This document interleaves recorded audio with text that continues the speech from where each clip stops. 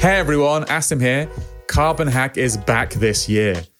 The hackathon will take place from Monday, March the 18th to Monday, April the 8th, 2024. Carbon Hack 24 is all about redefining the way we measure software to reduce its environmental footprint.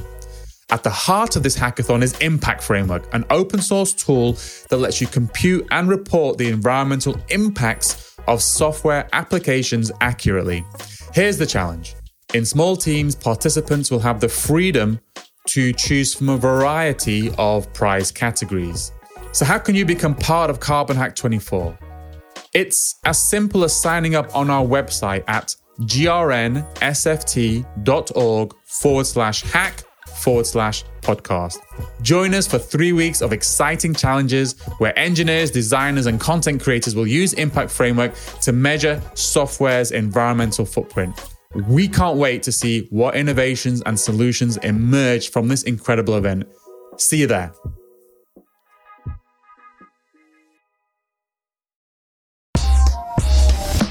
And the thing is, we're right in this maelstrom, this tornado of activity that's just got underway, and just seeing how they fit together. It's not a perfect fit, I would say. I couldn't give you, this is exactly the time horizon, this is how it's going to happen. But I can tell with the level of funding, both from governmental agencies, from companies themselves, from research institutes, to lots of public bodies and developers in their own time. It's a great time to be in and around this space of developing software, but specifically for the delivery of green technologies as we see it. Hello, and welcome to Environment Variables, brought to you by the Green Software Foundation. In each episode, we discuss the latest news and events surrounding green software. On our show, you can expect candid conversations with top experts in their field who have a passion for how to reduce the greenhouse gas emissions of software. I'm your host, Chris Adams. Hello and welcome to Environment Variables, where we bring you the latest news and updates from the world of sustainable software development. I'm your host, Chris Adams, and in this episode, we have two very special guests for an episode of Fact Check on environmental variables. From VMware, we have Colleen Josephson and Miguel Ponce de Leon. Hey guys. Hey Chris. Hey Chris. How you doing? Okay. So for our listeners who are unaware, VMware has been a member of the Green Software Foundation since January 2022. And we'll be talking a little bit about AI and the environmental impact of cloud. And we figured VMware spend a lot of time working in this field. In fact, they're synonymous with virtualization, but they also work in a number of other fields. One in particular is networking. So this is where our backgrounds come from. Before we dive in, let's just actually give a chance for our guests to introduce themselves properly, so we know who they are. So I think, Miguel, if you just introduce yourself and what you do, we'll hand over then next to Colleen afterwards. Very good. So my name is Miguel Ponce de Leon. I'm Director of Distributed Edge Intelligence in the Office of the CTO here at VMware. So it's very much looking at research and innovation that happens from cloud towards enterprises and towards telecommunications. So networking, which is a topic that we're going to talk about here, and very much looking at what it means and the impact of having the edge of the network and sustainability and connectivity to the cloud have an impact on our products and services. Thank you, Miguel. And Colleen, I'll give you a bit of space to introduce yourself as well for folks who missed your inaugural podcast last year. Thank you very much. Yes, I'm Colleen Josephson. I'm a senior research scientist at VMware. I'm on the same team as Miguel. And a bit of news is that I'm actually transitioning to a full-time academic position at UC Santa Cruz, where I'll be continuing to research sustainability, particularly in the space of low power and distributed systems. Last time I was a guest on the podcast, I was the org lead for VMware, and I'm very pleased to share that Miguel, I've passed on the torch to him. So he's very qualified and excellent. So I'm really excited to be doing this podcast today with him. Thank you, Colleen. All right. So for folks who are new to this format, Fact Check is a kind of format we use where we basically take a statement that people tend to use in discussions around sustainability and software, and we basically dive into it a little bit more to actually examine some of the assumptions, because a lot of the time it really helps to really understand what some of the nuances behind this. And today, the fact check statement we're looking at is this one. Can AI always help us optimize the environmental impact of software? And Miguel, I might invite you to talk a little bit about this part first, actually, because this is something I think you've heard at least one time before.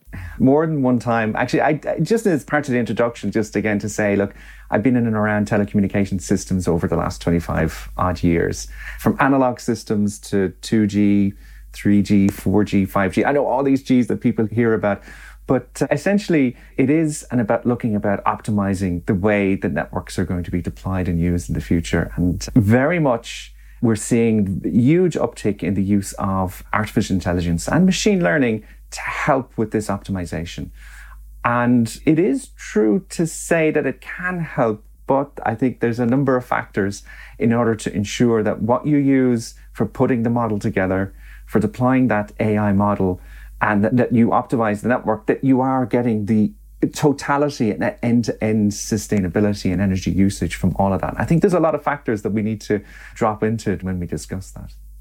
Okay, so we've got a series of factors here. And maybe if we start with one or two dimensions or key things that have an influence here, if we start there, maybe that'll help us frame some of our discussion. So maybe if we start with the first one, what's one of the bigger levers? Colleen, maybe if I hand over to you, if there's one that you would pick, what might it be? Training. Training is a very expensive process nowadays, whether it's in the telco space, because again, VMware, as you hinted, we have a long history in virtualization and cloud, but that also has become very relevant to telecommunications. We need to train the models that we use to make these decisions to try and save energy. And the process of having so much data and training it can be really power consuming. So I think one of the things that stands out to me is, what is your anticipated energy savings once you've deployed this model? How long do you anticipate that this model will be good for? And do you need to retrain it? All of those you want to have some idea of, so that you can calculate whether or not it was worth the energy to train this model in the first place. Miguel, do you have anything to add? Yeah, I absolutely agree when it comes to training the model. But what I'd love to really highlight to everybody even here listening is that these systems are being more open for everybody to get involved, more developers to get involved. Again, I talked about all those Gs before, but they were very much closed to certain vendors and certain companies that built it. We now have open RAN, this open radio access network, which means that we can use more AI models and people's training of those models within systems and deploy them more readily. But it also means that we have to have newer understandings about, again, when we talk about wireless, we talk about power amplifiers, we talk about controlling power amplifiers with AI models. And again, how it is that we're going to make sure that we efficiently train those systems in an energy efficient way before we even talk about turning on and off those radio head ends to save energy more often than not, to save it so that, again, when we don't have so many people within an area and therefore the radio doesn't need to be pumping out that signal the whole time. Again, immediately you can see what the benefit is. But if we end up spending so much energy trying to train the model in the first place, then again, have we achieved our actual overall goal? For the listeners tuning in who might be less familiar with the structure of wireless networks, it might be worth giving a little bit of background on this power consumption. For telecommunications specifically, the biggest energy challenges are the radio access network, or RAN, as Miguel was just talking about, and also data centers. And the way that I like to think of it is that wireless communication is basically shouting energy into the void at high enough power so that the receiver can decode it. It's inherently consuming a lot of energy. So a lot of the challenge in this space is trying to look at how can we use various tactics, whether they're AI informed or not, to save power for this radio access network and also increasingly data centers. So there's one thing that you mentioned there, Colleen. So you spoke about most of the kind of areas where people are focusing on are either the data center or the radio access network, but not really the kind of pipes between data centers or the kind of backbone. Is that one thing there where there's already a fair degree of efficiency, or where you don't see that much change at that part? I think the pipes between data centers, that's inclusive of data centers. I'm sorry if I was not clear of that. Yes. So that the kind of the inter-data center communication is definitely a part of the energy consumption end-to-end system that we need to consider. Okay, but there's a chunk about but there's one area which is relatively new to us, or relatively new, like this radio access network, where, because we've seen so much growth in cellular and things like that, and with that growing so fast, this has been one thing that we are now looking to use tools like AI or something to make them work a little bit more efficiently than what people would manually be switching on things on and off. Or maybe we could explore some of the levers you actually have here, because it's not clear to me why you might be using AI in the first place for this part specifically. I might say a little something about that, Chris, because again, what you're going to find with radio, what you're finding today with 5G, and you will find it in the future as well, is that there will be more aerials. They will have smaller power outputs, but there'll be more of them. And with more of them, it means that you have to network more of them. And with networking that many nodes, you're going to have an optimization system in order to decide where to place them, when to place them, and when to leave them on and when to actually turn them off. Because if you have less of them, what you're actually going to do is you're more or less, what's happening is you're leaving the actual radio head ends and the amplifiers, you're leaving them on constantly, soaking up all that energy and juice. Now what we have is we have more aerials, lesser coverage, but because you have more, essentially, it's more of a complex item than having a couple of network engineers monitor them themselves, monitoring the issues as they potentially break or they have to be modified. So it's a much wider range of, let's say, input variables that you actually have to cover off on. Just adding to your comment, Chris, earlier, and Miguel's absolutely right, we have a lot of input variables, but you were talking about kind of data center network consumption and kind of the backhaul. And I think I want to revisit this topic of radio access network and wireless communication. And it's going to get a little bit down into the physics of it. But if you have a wire going from one end to the other, fiber optic, those have much less loss. So you can consume much more rapidly, get much more throughput for the same power consumption with a wired network that compared to a wireless network. With wireless, you have all sorts of types of loss. The channel conditions are changing drastically all the time. So this wireless aspect is really one of the things that makes it, the radio access part of the networks, a higher power consumer, because you have this signal that you're sending out into the air as opposed to this little cable that has much more controlled conditions. You're going to see something they call path loss when you're going from the transmitter to the receiver. You're going to see something called multipath, which is where there are multiple copies of the transmitted signal arriving at the receiver. And these wireless networks have to be designed to overcome some of these challenges. And that's where a lot of kind of the radio access network consuming more power comes from, if that makes sense. I think that does. So if I was to maybe take a step back for folks who might be familiar with 3G and 4G, when we talk about some of this, if that was a model where you have one or two very large kind of transmitters or receivers, that's a shift to 5G or possibly even 6G is many more smaller ones possibly with this. And as a result, you have a kind of explosion of complexity. That's the thing that you have to manage that you didn't have to manage before. And maybe this other thing I should ask you about then is that, it sounds really basic, but one of the ways when people talk about, say, 5G or 6G being potentially more efficient or greener is just because it's easier to turn some of the system off rather than just having things blasting the entire time 24/7. That's one of the assumptions that you're looking at. That's exactly it, Chris. And just to explain the complexity as well, there is the possibilities. We're looking at them again with next G and 6G systems where basically there'll be a small aerial connected to your home, for example. But again, what you'll want to do is making sure that is controlled efficiently, that it's looked after optimally.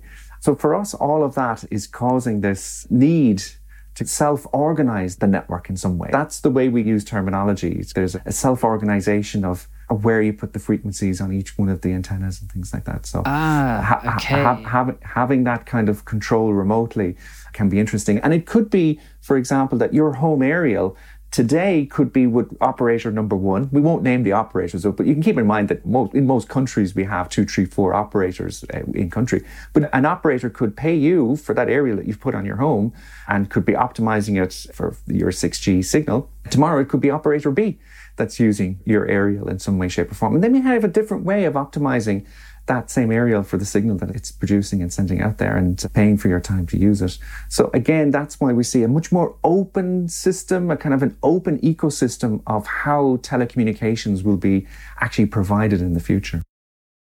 And adding to that, there's some really great opportunities I like to talk about the power of open systems and virtualization, software definition, rapid prototyping. This really gives us an opportunity for that we haven't had yet quite in this space of the traditional monolithic vendor stacks. By opening it up to more members of the ecosystem, people can prototype these new clever applications, whether they be AI-based or otherwise, and deploy them and get much more quick feedback on how much energy are we saving by trying this, and rapidly iterate on those sorts of developments. Okay. I'm really glad you brought it back to the AI part here for the initial fact check. So basically, faced with all this complexity, there's been this assumption that if there's something complex, we're just going to throw AI at it, like how Google did when they bought DeepMind and then threw AI at their own data centers to twiddle all the knobs instead of actually having humans do this. And it turns out that maybe that isn't the best way, because there's a significant impact from actually training in the first place. And that may be larger than the inference in this case, for example. That's where the complexity lies in some of this, by the sounds of it. Yeah, definitely. I think that helps break down some of this, actually. The idea being that, yeah, there is an inference that we need to be thinking about and a training part that we need to be aware of. And if you spend your entire energy budget on the training part, then you need a huge amount of use to make up for that saving that you might actually have. And that's something we're not quite sure whether we'd actually see here. And you also mentioned something that was quite interesting, Colleen, about a kind of decomposition of what might have been a kind of quite monolithic stack into a larger number of smaller moving components, for example. So rather than just having one vertically integrated system, there might be a number of different players involved, or some of the work might be done in a cloud somewhere else or something like that? Yeah, so I will have to say a little something about how the networks are changing towards cloud native, right? So how communication service providers, or telcos, as we might call them as well, are moving towards more, and I'll say some technologies like containerization, containerizing the software, but within those containers, they're actually developed by different entities, by different developers, by different companies, and the integration of them all still provide you with an end-to-end telecommunication system.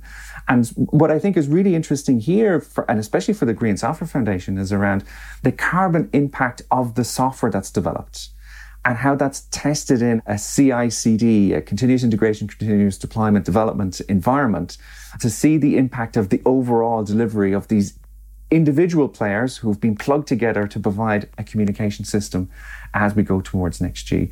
And this is something, again, a lot of research is going into, certainly around communication service providers in Europe.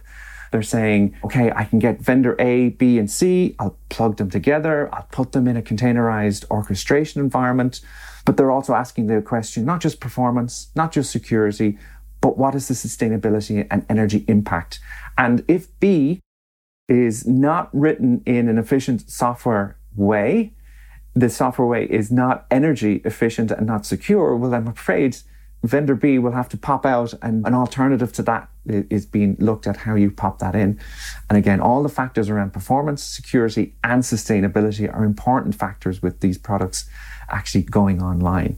So again, that's the type of research that we're seeing happening at this moment in time, is how do you do that? How do you measure the baseline around that? Especially in a cloud native world, how do you get the baseline? And then how do you take actions? Because now that it's so pluggable and playable, like I gave the example, I can put A, B, and C, but now I can take out B and put a replacement in. We really have to be cognizant of the delivery of that service too. Okay, so it sounds like you're implying there are, for want of a better term, as long as you are honoring a particular contract of an API, the idea would be that if you have a stack of technology, there's a chance to swap out one part of your stack to replace it with the greener part of your stack.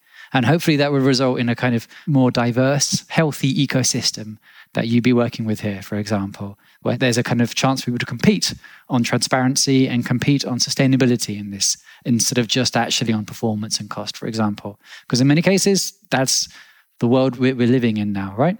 Big time, big time. And I do know of operators that now are looking at, can they provide their clients with a energy sustainable service? Like, they'll allow their customers to actually choose. So you can choose your service and it has A, B, and C, or you can choose your service with A, Z, and C. One is more green. One is using energy in a more efficient way. And is that what your company decides to do?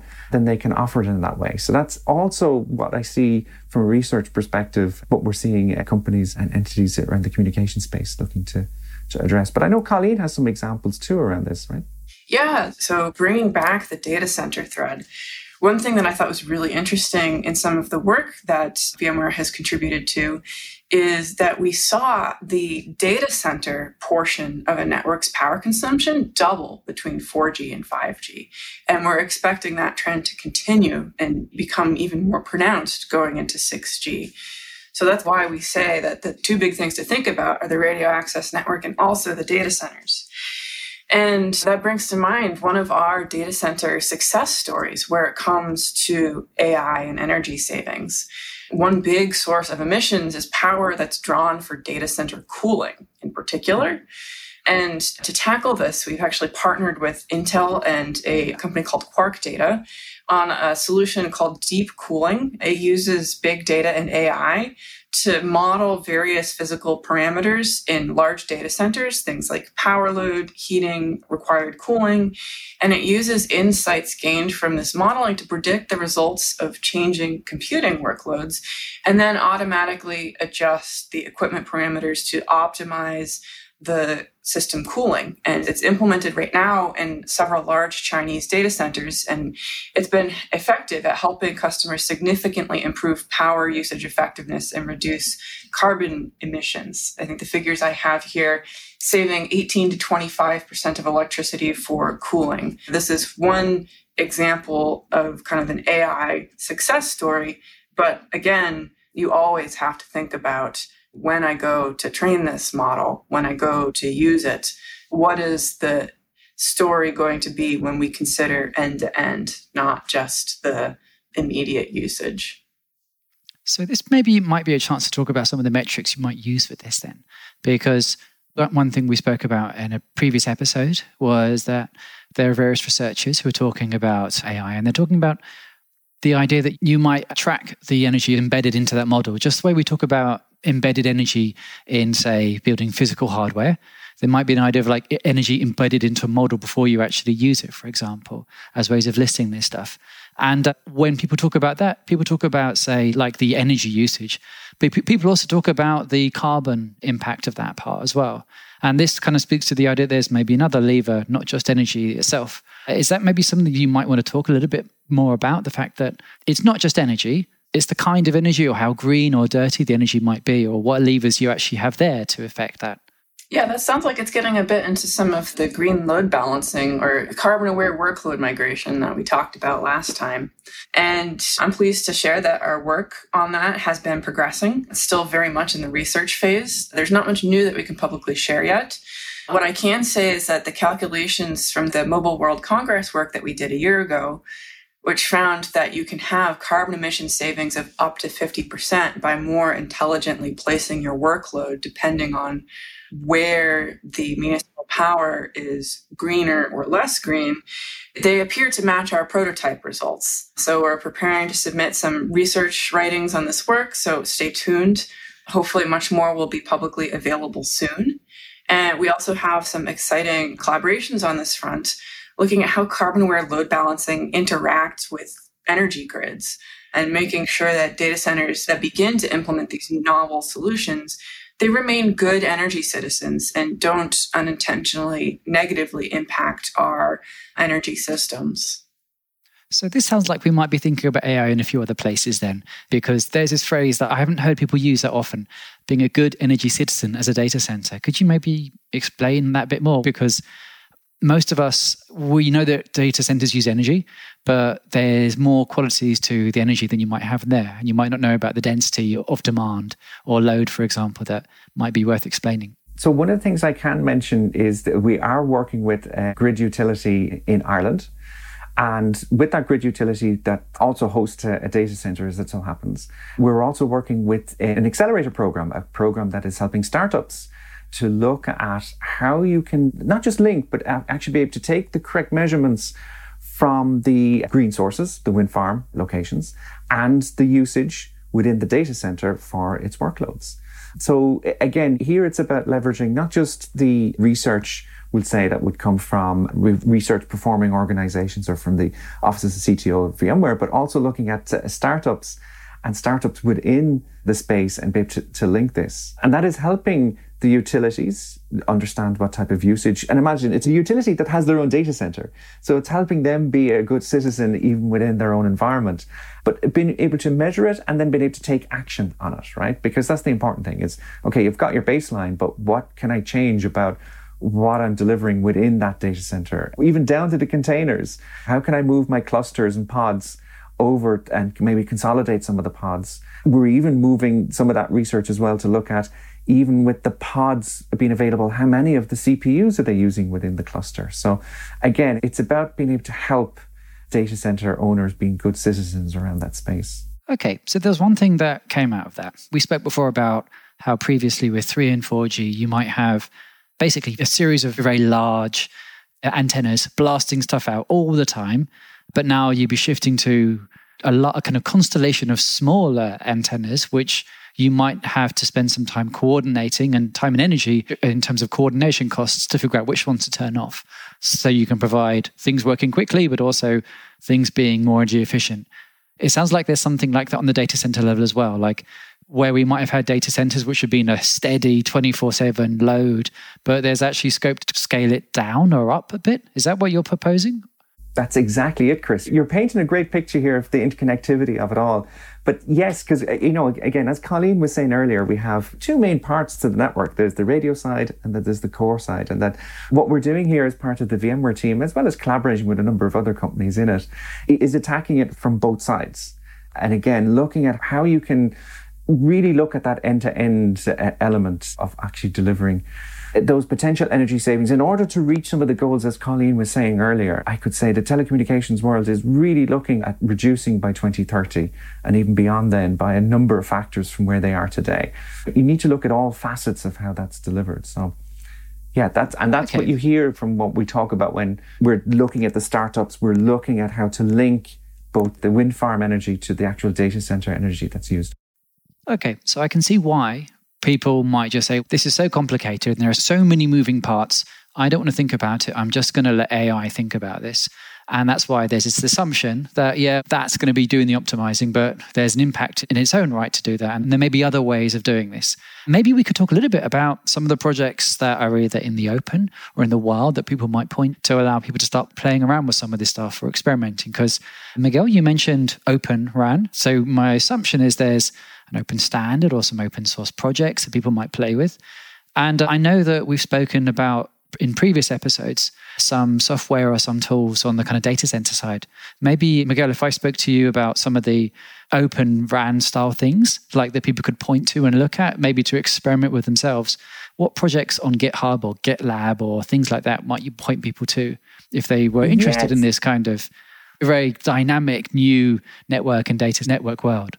Sure. And I'm sure we can give some links as well. So folks, and it's always the easiest thing, right? We'll give the show notes and we'll give some links after it. But there is, again, to help control the radio access network, there's a thing called the RIC, is the short name for it, but it's the Radio Access Network Intelligence Controller. And there is an open source version of this. And the RIC uses a thing called Kubeflow. So this is a way of being able to host your machine learning model in a way that will be able to interact with the radio network.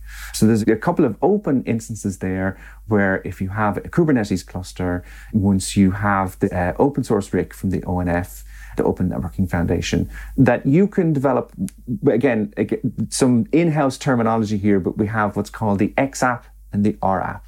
So the XApp is this real-time application that can immediately basically turn on and off the radio head ends to help with that energy saving. Or we have the near real-time app, which is more or less, you can spend a little bit more time considering, given the complexity of the number of aerials that are out there, about how you will deploy and which ones you would turn on and off. And that's somewhere, again, a number of easy programs written in Python that if you wanted to get up and running. And in doing so, you could have an impact on a future well-known operators network in your area, because the whole system is becoming far more open. And the app that's developed on the open source projects I've just mentioned, you could then put them on things like the VMware RIC. We offer one that's very much telco grade and gets deployed in the network. But the app that you've developed in AI, the model that you've developed, can be deployed in the same way. You don't have to wrap it up much more differently than to do so. There are some relatively easy touch points to get involved here. Okay. And Colleen, we spoke before about junkyard data centers. And I think last time you came on, you were talking about some of the research that you folks are doing with VMware to start tracking and measuring the savings, the carbon savings from before. So are there any kind of data center projects or orchestration projects you might point people to? Because I think I've spoken about things like eco-visors and stuff before, but I'd love to know what else is going on here, actually.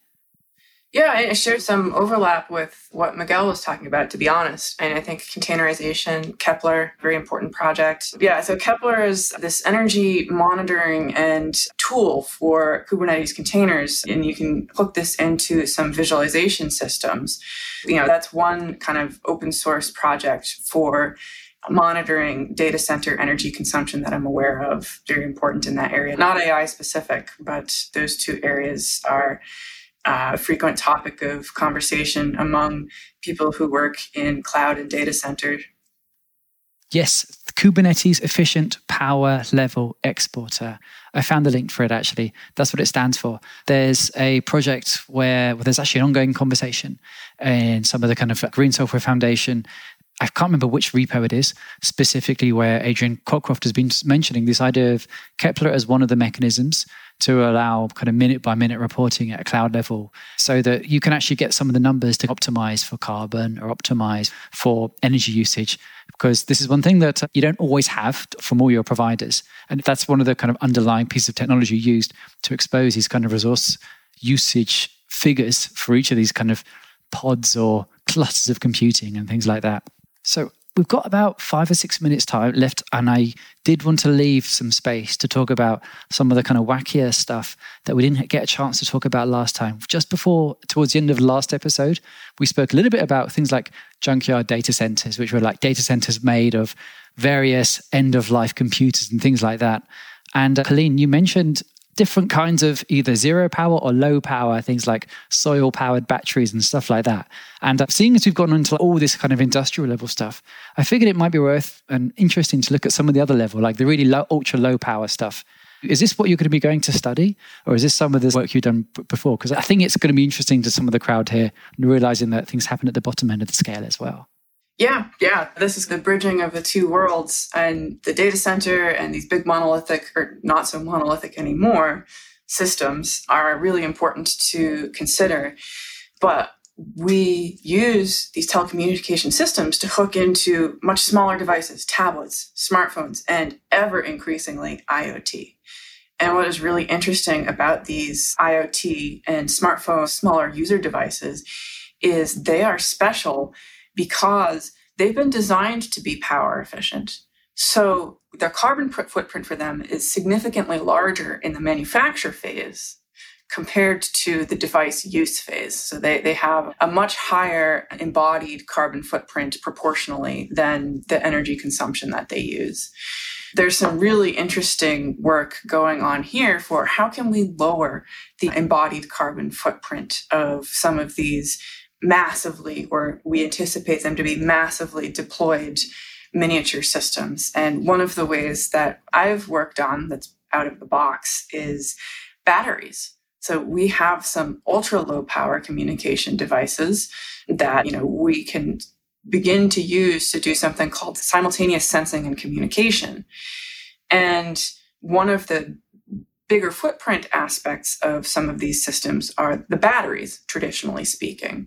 So if you can minimize or eliminate the need to have a battery, then you can significantly reduce the embodied carbon footprint. So one of the things that I've looked at is, can we actually harvest energy from the soil itself? So this is really early stage research that we're starting to look at UC Santa Cruz, and it hooks into something called intermittent computing, if you've ever heard of it. And it's this idea of computing systems that don't constantly have power available. And the paradigms that the system operates at, we design data centers, we assume that power is always going to be available, or we did. And so now, if we have to be much more dynamic and on our feet about when power is available, we have to be able to very rapidly save progress, go into power save mode, and then rapidly spin back up again when there's power available. So the intermittent computing community has been really active at connecting the ultra low power and ultra far edge and hooking it into our core networking and traditional communication systems. I can add, if we're looking for off-the-wall ideas, hot carbon. The first inaugural hot carbon workshop was last year. I'm pleased to share that this year there will be a second iteration of this workshop. One exciting development is that it's tentatively going to be sponsored by ACM SIG Energy this year, in addition to VMware's continued support. So I'm actually working as the publication chair for that workshop. The submission deadline was yesterday, 5/21, but the workshop itself will be on July 9th. Just a shout out to those of you listening. So tune in for what's sure to be very interesting cutting edge work in the sustainable software space. And it's going to be a hybrid workshop. The physical location is in Boston, Mass, but if you go to the website, hotcarbon.org, up very soon should be a registration link so that you can sign up to attend virtually or in person if you happen to be in the Boston area. Cool. Thank you for sharing that, Colleen. For anyone who is on the fence, I virtually attended Hot Carbon last year, and I basically plundered that list of people for guests for this podcast because there's loads of really interesting projects going on there. There's also some really nice stuff. Colleen, I just want to ask about this idea of intermittent computing, because it sounds like it's like really almost super serverless. So the idea that it's almost like batteryless, basically. The idea that you do the things scale right down to zero and you just basically don't do any work until you've got energy coming back in again. That's the idea behind that? I think there are definite connections to batteryless. The intermittent computing paradigm can work whether there's a battery or not, trying to work around how charged that battery is and turning off when power is reducing. But yeah, it's a very prominent area of work when you consider batteryless computing. And just to connect everything end to end, you might have these very low power, sub-microwatt in some cases, devices at the ultra far edge, but you need to have something that brings that data back to the cloud. And this is where you have more traditional edge computing, like maybe a server that's at a farm, or some things that people are starting to think of are edge data centers that are potentially even mounted to drones, or edge 5G that's mounted to drones. So lots of really near edge and far edge paradigms. Okay, so it sounds like as we have moved from monolithic, gigantic computers to things becoming smaller and more distributed, there is a coordination cost, which is why people often talk about, this is so complicated, I'm just going to hope that AI solves it for me, which is where some of these ideas came from, that of course you can use AI to automatically work out, erase the environmental impact from computing. I hope that one thing we're taking away from this conversation is that, no, it's a bit more complicated than that. But there's lots of exciting rabbit holes to drive down. Folks, I've really enjoyed this conversation, actually. And I think we're coming up to the time that we have here. Do you folks, if in the last few minutes that I might actually ask, are there any projects or things you might point people to that we haven't spoken about that you'd like to give a shout out to before we wind up? Okay, because I'm based in Europe, right, there is a coalition that's working together with a number of working groups, really looking at how all the things that we just talked about, but with more specifics, because I know you want to you use the word fact-checking around what we're trying to achieve here. So there's a number of working groups in Europe where companies are coming together and really looking to do this. Now, one of them is the European Green Digital Coalition, right? So the EDGC, I'll send you on a link in and around it as well. But this is a space where we're having to look at, because at the end of the day, we will standardize around what way you're going to measure these changes, what way it's going to have an impact on business, and what way, when you do offer this fantastic green telecommunication service, what you're saying is energy aware, but there's going to have to be standardization around whether or not that is actually the case. And so there is a good bit of work in and around this. I always seem to use the word research, and it's happening. And the thing is, we're right in this maelstrom, this tornado of activity that's just got underway, and just seeing how they fit together. It's not a perfect fit, I would say. I couldn't give you, this is exactly the time horizon, and this is how it's going to happen. But I can tell with the level of funding, both from governmental agencies, from companies themselves, from research institutes, to lots of public bodies and developers in their own time. It's a great time to be in and around this space of developing software, but specifically for the delivery of green technologies as we see it. For me, that would be the big pointer. And I'm hoping that one or two of the topics that we've mentioned here would give any developer an opportunity to actually, like you were saying earlier, Chris, have a look at a GitHub project, have a look at being able to develop a small model, some code, and have somewhere to actually deploy it where it will have an effect on your own services in the future. So certainly that's what I'm excited about, and why I'm working hand in hand with Colleen on this particular topic. Okay, thank you, Miguel. And Colleen, just as we wind out, what would you draw people's attention to, apart from hot carbon, of course, which is freaking awesome? Yeah, I've got two things. For those of you listening who might be interested in doing a bit of a deeper dive on telco sustainability, I just shared a link to our VMware Telco Sustainability White Paper. So that goes into more detail on some of the challenges of the radio access network, the RAN, in the data center. And then also coming back up the stack to this idea of data centers being good energy citizens, I want to name our collaborator, Andrew Chen, at the University of Chicago. He's been active with us in this area and in some of these collaborations. And this paper here, evaluating coupling models for cloud data centers and power grids, that work is really great for showing some of the problems of how data centers can disrupt the grid. So I encourage people to go check that out if they're interested in that topic as well. Cool. Folks, we began talking a little bit about a fact check. I think we've realized that you can't automatically assume that AI will automatically reduce the environmental impact of everything. And we realize there's quite a lot to it, but I've really enjoyed diving down all these rabbit holes with you folks. And thank you so much. We'd love to have you folks come on again. Yeah, folks, have a lovely morning or afternoon, wherever you are in the world. And see you around. Take care, folks. Ta-ra. Thanks again, Chris. Thank you, Chris. Hey, everyone. Thanks for listening. Just a reminder to follow Environment Variables on Apple Podcasts, Spotify, Google Podcasts, or wherever you get your podcasts. And please do leave a rating and review if you like what we're doing. It helps other people discover the show. And of course, we'd love to have more listeners. To find out more about the Green Software Foundation, please visit greensoftware.foundation. That's greensoftware.foundation in any browser. Thanks again, and see you in the next episode.